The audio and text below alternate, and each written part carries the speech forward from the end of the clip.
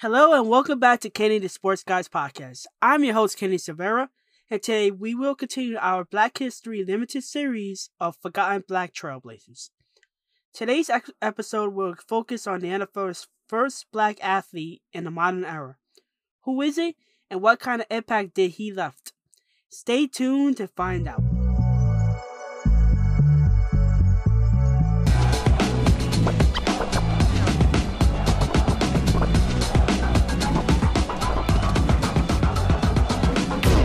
The NFL has always been a powerhouse league ever since its inception in 1920.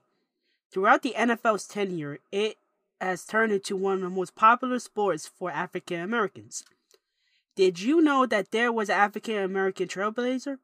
His name was Kenny Washington, and in 1946, he became the first African American to join the NFL.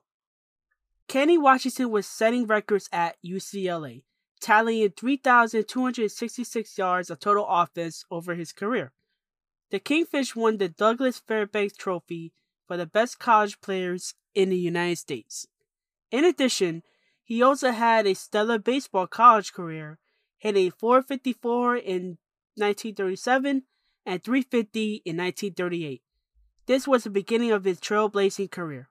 After World War II, the NFL decided to end its discrimination policies. The NFL announced that the Los Angeles Rams are required to sign an African American player or lose their lease on the LA Memorial Coliseum.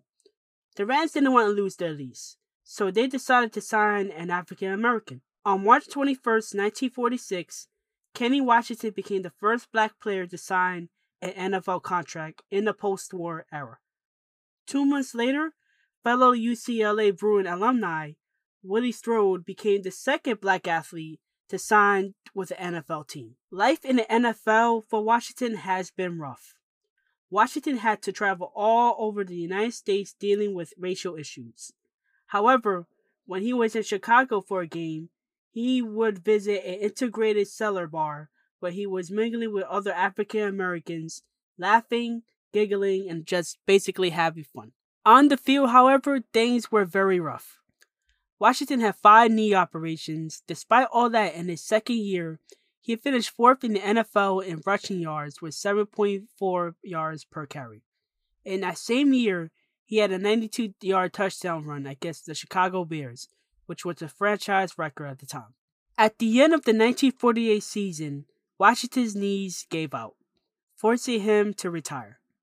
His teammate Willie Strode describes Washington's last game as the Pope of Rome had to come out. After he retired, Washington recorded a number of honors, especially from UCLA. He was the first UCLA player to be named All-American and was inducted into the College Football Hall of Fame and had his number retired, which was 13. Sadly, in 1971, Washington passed away at the age of 52. Washington's career wasn't legendary, but he did what he had to do. He became the first NFL player of African American descent to play in the NFL. He paved the way for other black players like Michael Vick, Patrick Mahomes, Priest Holmes, Marshall Faulk, and others. He was never inducted into the Football Hall of Fame. He became a trailblazer on his own.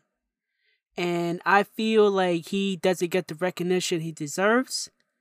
And this is why I'm telling you this story. Well, folks, that is the end of my episode. Did you enjoy it? Did you enjoy Washington's career? Let me know via social media on Twitter at Kenny_sports. Again, on Twitter at Kenny_sports. And on Instagram at Kenny the Sports Guy. Again, on Instagram at Kenny the Sports Guy. For future and past episodes, head on over to Anchor FM, Google Podcasts, Apple Podcasts, and Spotify, and now Breaker. Until the next episode, see ya, and I hope you stay safe and healthy.